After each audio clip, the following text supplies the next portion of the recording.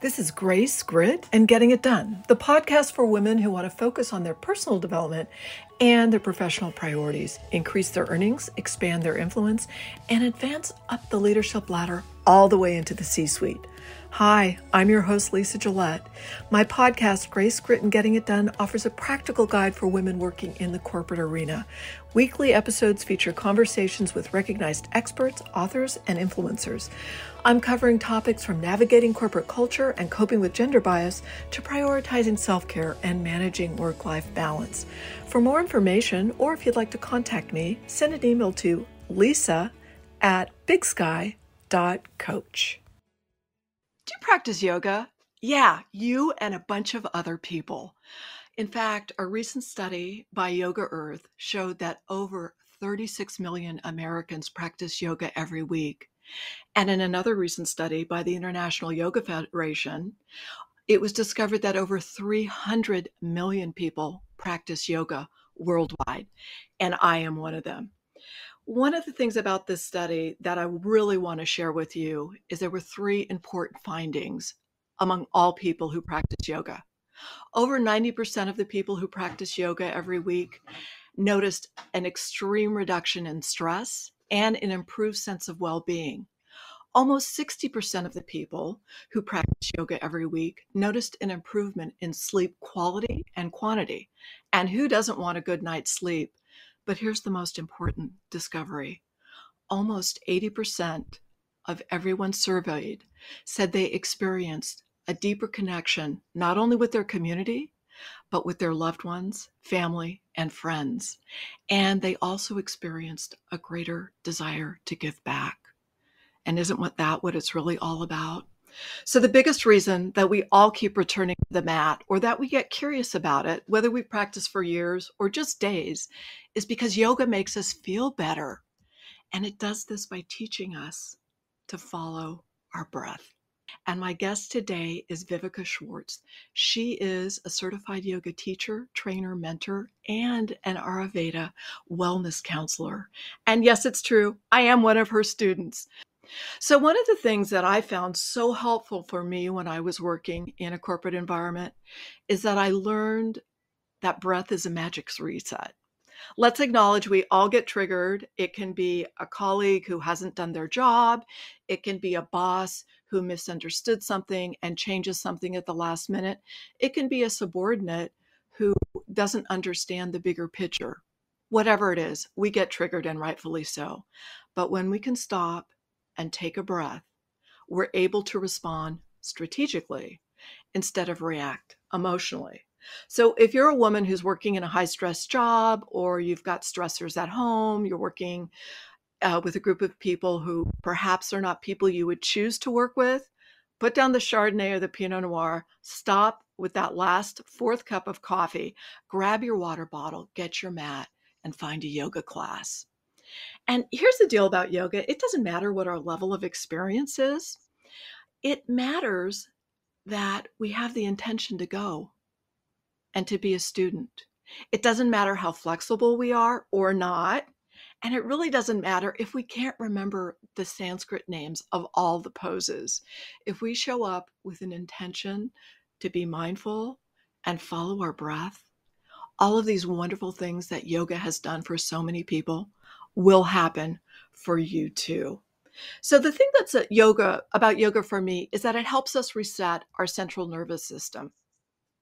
And it does this by teaching us how to manage our breath. This is called prana, life force, breath, yama, pranayama. Yama is control of the breath, or the thoughtful experience of the breath. So today, as I mentioned, Vivica Schwartz, who is not only my yoga teacher, but a highly esteemed yoga teacher, who is also an Ayurveda wellness counselor and teaches retreats in exotic places. And let me just mention, I've been in Central America and Europe with Vivica, and she's going to be sharing all of this with us. But let me just give you a little bit of an anatomy lesson so you understand what's happening in our body. Here's the thing that I learned quite a while ago that just blew my mind. You ready for it? The number one function of the human brain is not to analyze, it's not to ideate, It's not to create. It's not to strategize. It's not to think. What? The number one function of the human brain is to keep our bodies safe. Now, we talk about the conscious mind, and we know that this is the most advanced part of our brain, right up here in our forehead, called the prefrontal cortex. And that's where we can ideate, create, analyze, all this great stuff.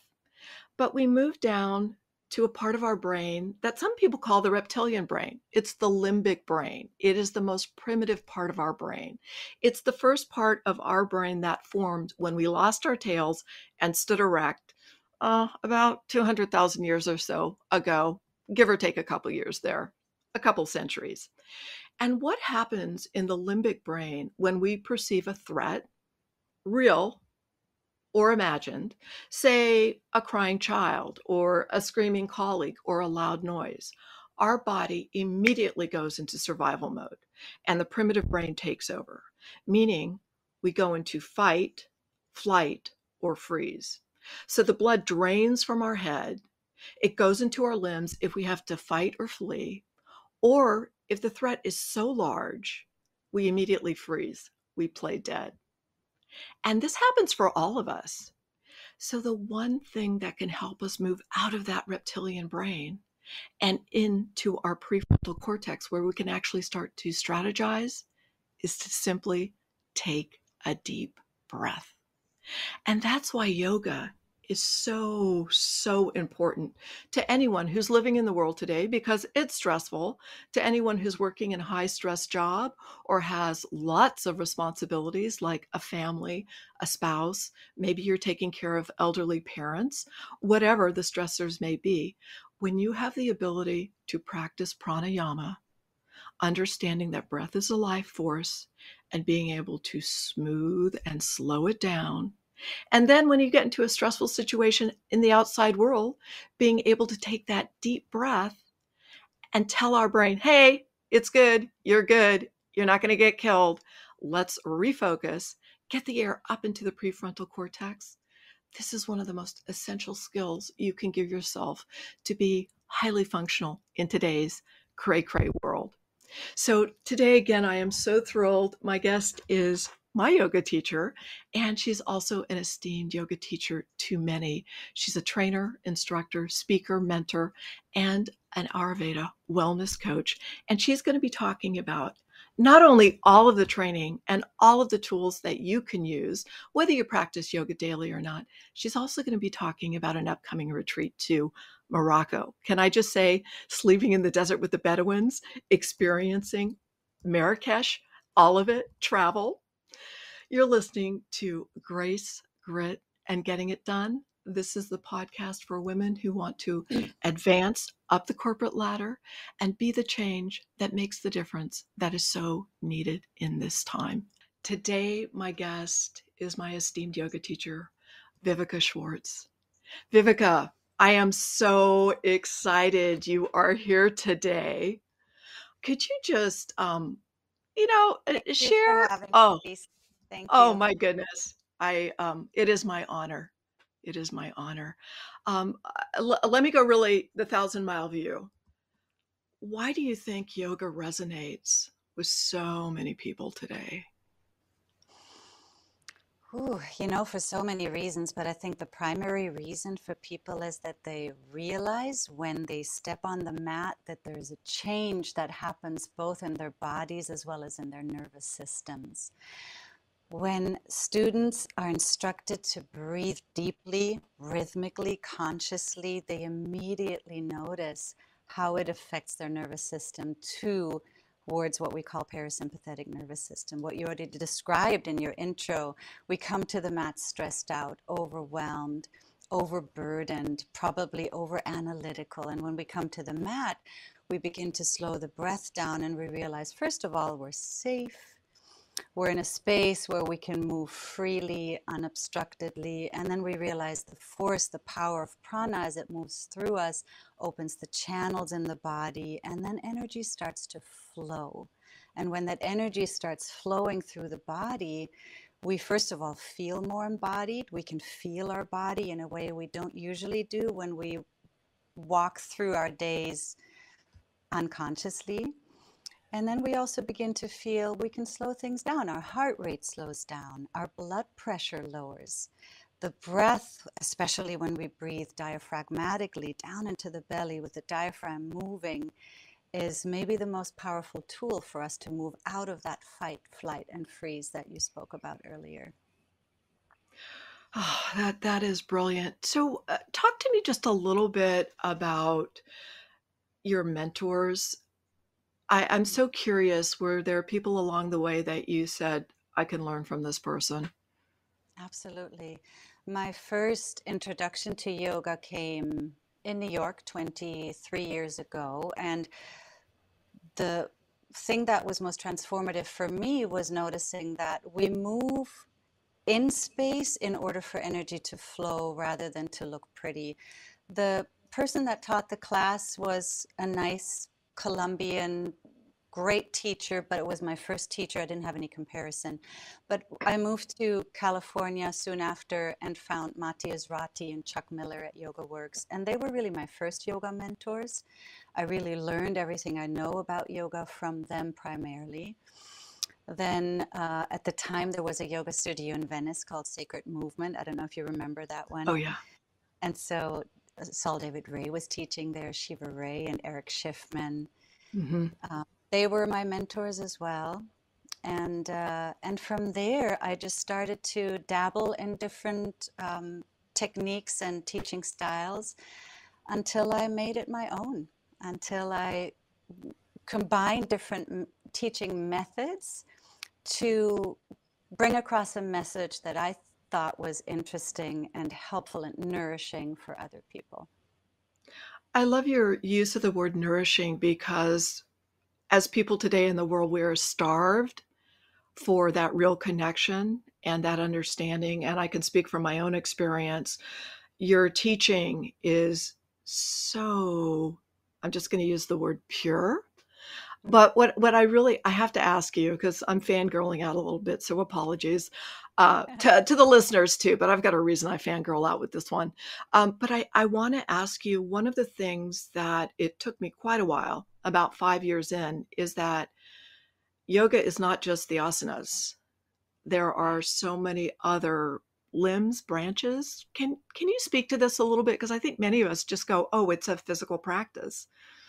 Yes, most people go to yoga for physical exercise. And Mm, don't get me wrong, there's nothing wrong with it. You know, you do get quite a bit of an exercise depending on what type of class you go to. Maybe not so much in yin yoga or restorative yoga. But what's important to remember is that it's only one of 8 branches. So in the Yoga Sutras of Patanjali, you will find out that we start with the yamas, which are the moral disciplines.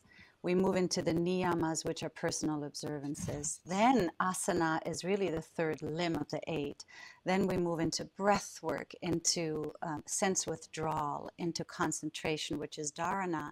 Then we move into meditation, and ultimately there's samadhi, which is compared to an experience of bliss. And all these limbs work together, but they don't have to be practiced sequentially. So you don't have to start with the yamas and end with samadhi. I know plenty of students that start with meditation, but most people come to yoga through the physical practice. And then they realize, wow, this makes me feel good. Because after all, we move issues out of the tissues when we move, when we contract and release and lengthen. Some of the issues move out of the tissues. And then when we end in meditation or shavasana and people have that experience of bliss, they realize, oh, there's more to this. There's much more to this than just the physical movement. right.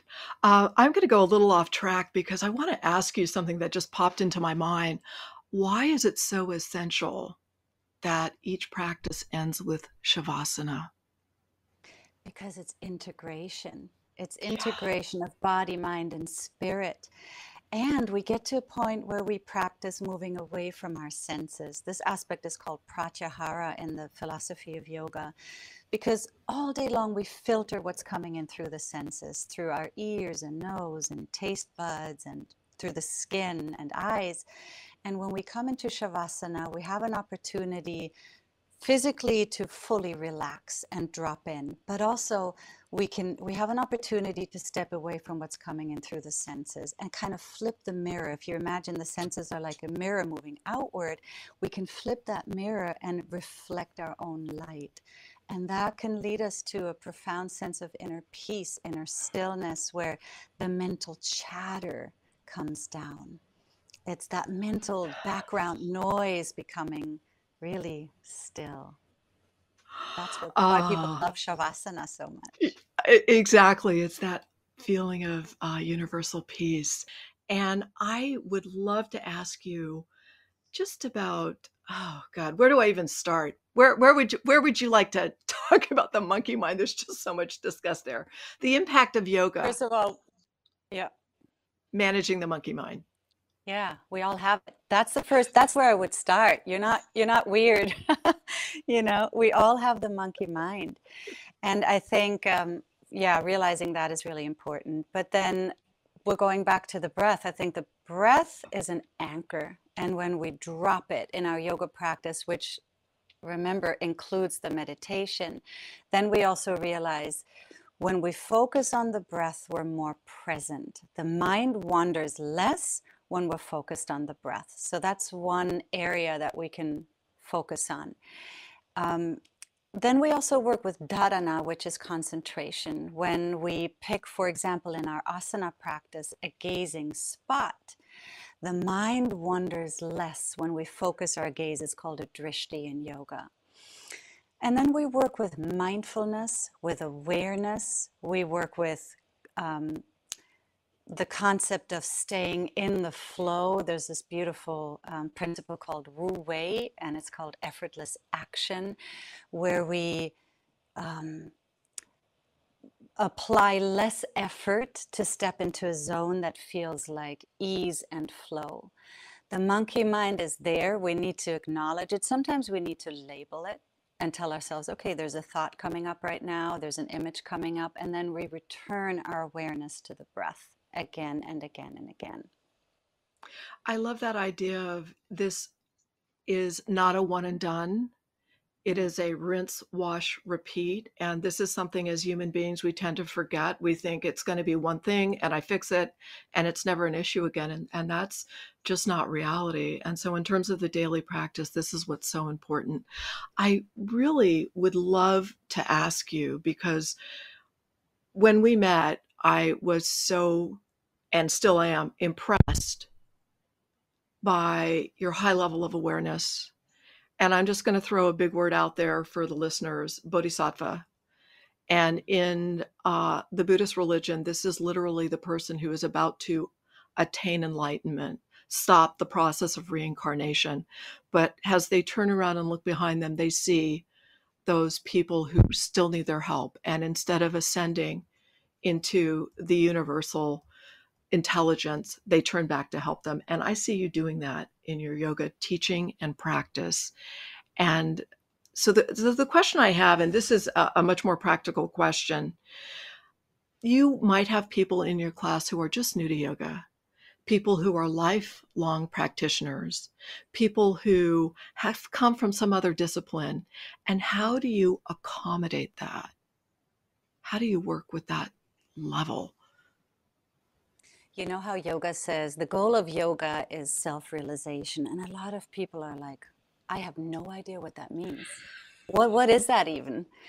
And so I think it's so lofty, it's so abstract. I think a more tangible goal of yoga, and that's also in the scriptures, is the removal of suffering. So how do we suffer? When do we suffer? What's the root of suffering? And what I found out, and many other masters, is that resistance creates suffering. Resistance to what is creates suffering. Or a specific idea or mental expectation creates suffering. Anything that we can't embrace what's in the moment and we try to push away creates suffering. And so we can practice that on the mat. We can practice not resisting. We can practice moving with the force of gravity, and then we can also use gravity and move against it, not by resisting it, but by using that force and using the pull inside to grow like root and rebound. But I think if we understand accepting what is, not resisting what is already the first step. And so when we step onto the mat, the first thing is embodiment, feeling the body. The body is the most tangible part of ourselves, the skin, the bones, the muscles. But the second part of embodiment is really to bring the soul to the forefront, to integrate body, mind, spirit. We have to first realize we have a soul, we have a spirit, or we are really soul and spirit in this temporary experience of the physical body. And when we bring that to the forefront and make our practice a dedication, bring devotion into the practice, and realize we're more than the body. The body perishes at some point. So do the thoughts, they disappear. The emotions come and go. Some say they only last for 90 seconds. But what else is there when we take all those identifications away? Then we realize, okay, there's more to me than just the bones, the muscles, the tendons, the ligaments, the thoughts, the emotions. And then we realize, okay, consciousness, awareness and consciousness, same thing, spirit, soul, is who we truly are. And that realization we can have on the mat, whether it's through breath, through movement, through meditation. That's where yoga leads us. Oh, when you're talking about the consciousness and the self-awareness, one of the things I know that many women, and I in particular, and I'm speaking to all women, it's that difference between self-consciousness and self-awareness. And self-awareness is the no judgment, here's the reality, and the self-consciousness is really the monkey mind. Vivica, you are a highly esteemed yoga teacher. You also lead workshops all around the world. You do Ayurvedic trainings and teachings. And I am really curious as to how you learned about the practice of Ayurveda, what it is, because I know very little about it, and I'm sure our listeners would love to hear more. Share, please. How did you start and what drew you to it? I first heard about Ayurveda probably 2-3 years into my journey, into my yoga journey. When you're curious and interested about yoga, you will inevitably hear about Ayurveda because they're really two sides of a coin, of a medallion. And about in the year 2015, I decided to take a teacher training to become an Ayurvedic wellness counselor through James Bailey, who's a great teacher. And if you think about yoga as the art of self-transformation, Ayurveda is the art of self-healing. So in order to ascend on a, say, spiritual ladder, to become more conscious and spiritual, it's necessary, or I should say important, to have a healthy body. Because if you're diseased, it's really hard to focus on evolving spiritually. And it goes the other way as well. If you're the aim of both is to self-realize. That's really the aim of both yoga and Ayurveda. But Ayurveda does it through living in harmony with the cycles of nature. Ayurveda does it through daily routines, seasonal routines, nighttime routines. Ayurveda pays close attention to what do we eat? Is it seasonal? What time of the day do you eat? We also incorporate herbs and then we used yoga as therapy. So we incorporate movement or breath work as a therapy to get to maintaining or increasing our mental, spiritual, and physical well-being. So the two really go hand in hand. And if we practice them together, we can really get to a place where we know, yeah, it's helpful for me, it's beneficial for me to rise with the sun. I feel better when I go to bed earlier because I know when I get 8 hours of sleep, I have more energy in the morning. This sounds so simple, but it's really where it begins, you know? Yeah, that is so interesting because really what we're talking about is this concept of back to nature, like what is natural for us. And, we know some people are night owls and some people are early morning risers. And this is what I found so interesting in doing the training I've done with you is that aha moment of, you know what, for me, I should be in bed by 10 o'clock. And I'm the person who wants to stay up till 2. So that Yeah. that intention about greater self-awareness and understanding and forgiveness, you use the phrase self-healing and transformation. Mhm. So brilliant. So if you were going to, well, let me just, for all of you listening, because you do want to reach out to Vivica, you can find her at www.vivica, Vivica, Schwartz, SCHWARTZ.com.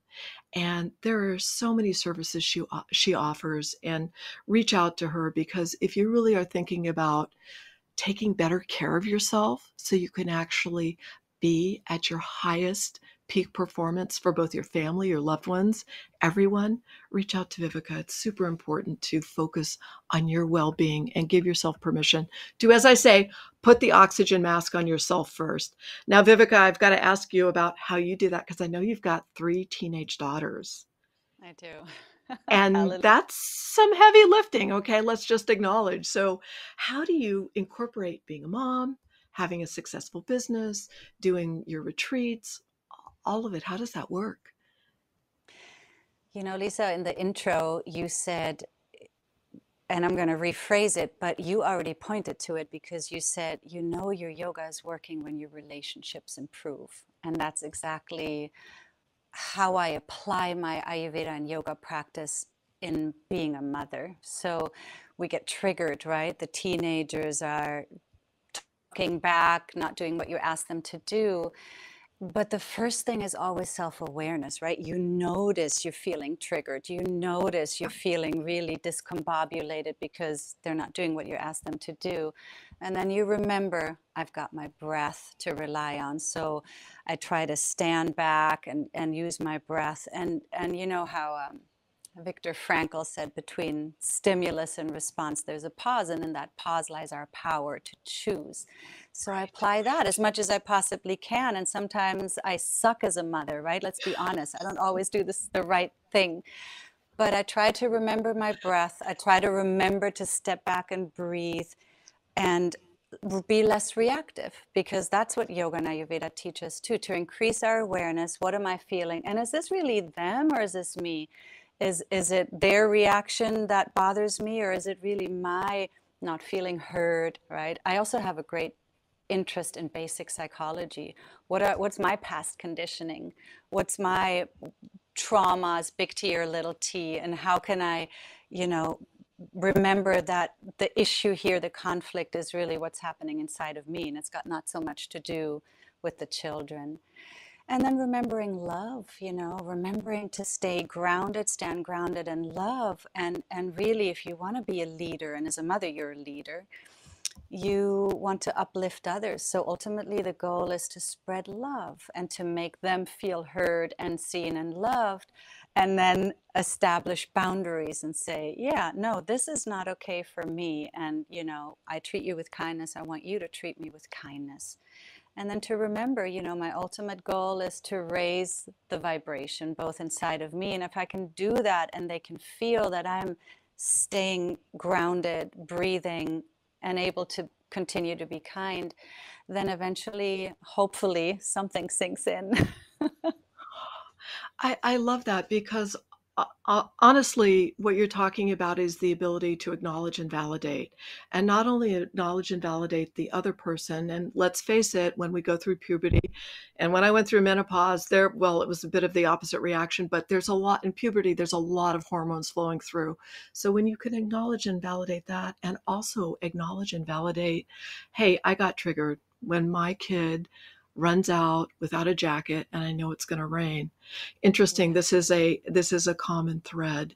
Vivica, I know you love to travel. You know I love to travel. I had the great honor to travel with you on a yoga retreat to Costa Rica and to Mallorca. And I know there's another one coming up, but just explain to me how this love of travel and yoga came into this awesome mix that you created. Yeah. So I grew up in Europe. I'm from Germany. And as you know, well, south of Germany at least is close to France and Italy, and Spain is right under France. And there's also Switzerland and many countries. So traveling in my upbringing, childhood, was very much present for me, even just getting in the car and driving for an hour and being in France because the cigarettes were cheaper as a teenager. So we went to France. So, but traveling for me, it's a big joy. I Yeah. think for me, discovering or being in different cultures, different sounds, sights, language. I absolutely love languages. Is tickles me. It just, and I also think life is not about always staying in your familiar environment. At least for me, it's not. Not to say that there's a lot to explore in our own minds, but I think life is also about exploration. And Yes. when my journey of yoga began 22 years ago, and then moving to America from Europe, there was a gap. And then, of course, I had children. So there was a gap where I didn't travel. And at some point, about 6 or 7 years ago, I really started missing it again. I started missing going abroad. I started missing hearing different languages, exploring different foods. I'm all about foods, colors, cultures. Music is also very important to me. And then right before Costa Rica, which you came to that retreat, thought to myself, how about I combine the two? Take people on trips so that we can explore cultures together, but we keep the yoga as our practice and make it a thread that kind of weaves through the exploration of different countries so that we practice twice a day. So we keep coming back to our internal practices, but we also have the opportunity to go out and explore our relationship while we explore it with ourselves on the mat. We go out there and explore our relationship to strangers, to different environments. And Morocco is so exciting for me because we're not staying put. In Mallorca, which you came to as well, we stayed put, which has so many benefits of really settling into one place. In Greece this year, we also stayed put. So did we in Costa Rica. But this trip is a little different because we have 3 locations. We have the Marrakesh for 4 days, which is the artisan markets, the sights, the sounds, the hustle and bustle. And we're right in the old part of town in this beautiful Riyadh hotel, which has a hammam, which is a traditional Turkish steam bath. And then I think we're going to be quite, our senses will be quite fed. We moved to the desert for 2 days into this desert camp, which is really a luxury camp. Real beds, not just sleeping on the floor or whatever. Real, beautiful, homemade food and musicians. And we continue to practice there. We may go even deeper, longer practices in the stillness. There's the opportunity to walk through the desert and be on your own. There's also guided desert walks through a desert oasis. And then we move, our 3rd location will be the Atlas Mountains. It's a beautiful mountain resort right at the base of these beautiful mountains. And this one's a little more fancy and gives us an opportunity to, all retreats give an opportunity to either socialize, mingle and get to know other people, but also find the stillness that you may need because you may be really overwhelmed and in your rut wherever you are. So that's what I love about taking people on a retreat. There's deep connection. We're all like-minded. We've all chosen to be there. We may not know each other, so we have this opportunity to experience ourselves and others, but we also get to know a country we may not have been to before. I just have to speak to my own experience. In every retreat I've been on, I have felt so well taken care of, protected, well fed, having amazing yoga classes, which then gave me that ability to relax and let go and dive deeper into the understanding of greater self-awareness. And then also look at every place, every adventure you took us on, because we did go on adventures and that was wonderful. And the friendships that I created with people I did not know who I met on the retreats was fantastic. I do have to make one comment about being out in the desert with the Bedouins. Glamping, like the vast vistas that you see in movies like Lawrence of Arabia, and that's where you're taking us. Exactly. So It's going to feel like Africa. well, it is Africa, right? I mean, we are on the continent of Africa, but the way you curate from the food to the locations to your classes and the various workshops that you give, it really is a very transformative experience. So for everybody out there listening, there are a few slots left. I highly recommend anyone listening who's interested in going to Morocco with Vivica, get onto her website. It is www.vivica, Vivica Schwartz, SCHWARTZ.com, www.vivicaschwartz.com. The information is all there. And if you're in the LA area, go take a class with Vivica. You will be sold. Vivica, any closing comments you'd like to share? You got to come back, my friend. We're hardly done. So one thing, one of my favorite classes, I teach online, and I think it's working really well for a lot of people, especially if you're working from home or if you've got kids running around, and that's all beautiful and it's here to stay. But there's a class in Topanga that's really dear to me, and it's outside on a deck. And you're immersed with, there's the chickens and the peacocks and the chimes and the birds. So mother healer, like in Ayurveda, we talk about how we're not just part of nature, but we are nature, how we're the microcosm of the macrocosm. And you can really feel it there. It's a class on a Wednesday morning from 9:30 to 10:40. It's in Topanga. And it's just, it's another layer of stepping into healing, because the surrender is just a little deeper, you know, with the sounds of nature all around us and the elements that we work with, earth and water and fire and air and space. They're right there around us, and then we can also translate them to feeling them inside, because we have them inside of us as well as outside of us.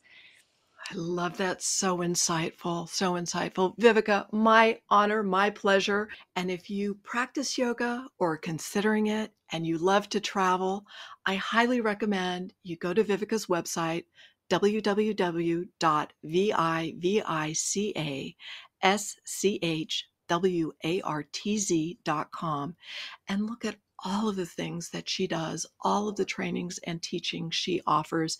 If you're interested in finding out more about Ayurveda health science, I highly recommend you check her out. And if you want to go to Morocco, the time is now. Sign up. There's this trip in the spring, and it is such, every retreat I've done with Vivica has been such a treat for the senses, for creating greater self-awareness and deeper self-compassion. Because let's all acknowledge, if we are working in a high-stress situation, if we have a high-stress life, and if we are women whose intention is to bring the change that makes the difference, then we need to remember to put the oxygen mask on ourselves first. And a very simple, effective, and lasting way to do that is to embrace the practice of yoga. And if you're serious about it, then check out Vivica's website, because there are so many services, offers, and teachings there. And it will really make a difference in your life, as I know it did in mine. So let me just share with you again. You can contact Vivica at vivicaschwartz.com. It's www.vivicaschwartz.com. Thanks for listening to Grace, Grit, and Getting It Done. I'm your host, Lisa Gillette. If you'd like more information or to contact me directly, send me an email, lisa@bigsky, bigsky.coach. lisa@bigsky.coach. Thanks for listening.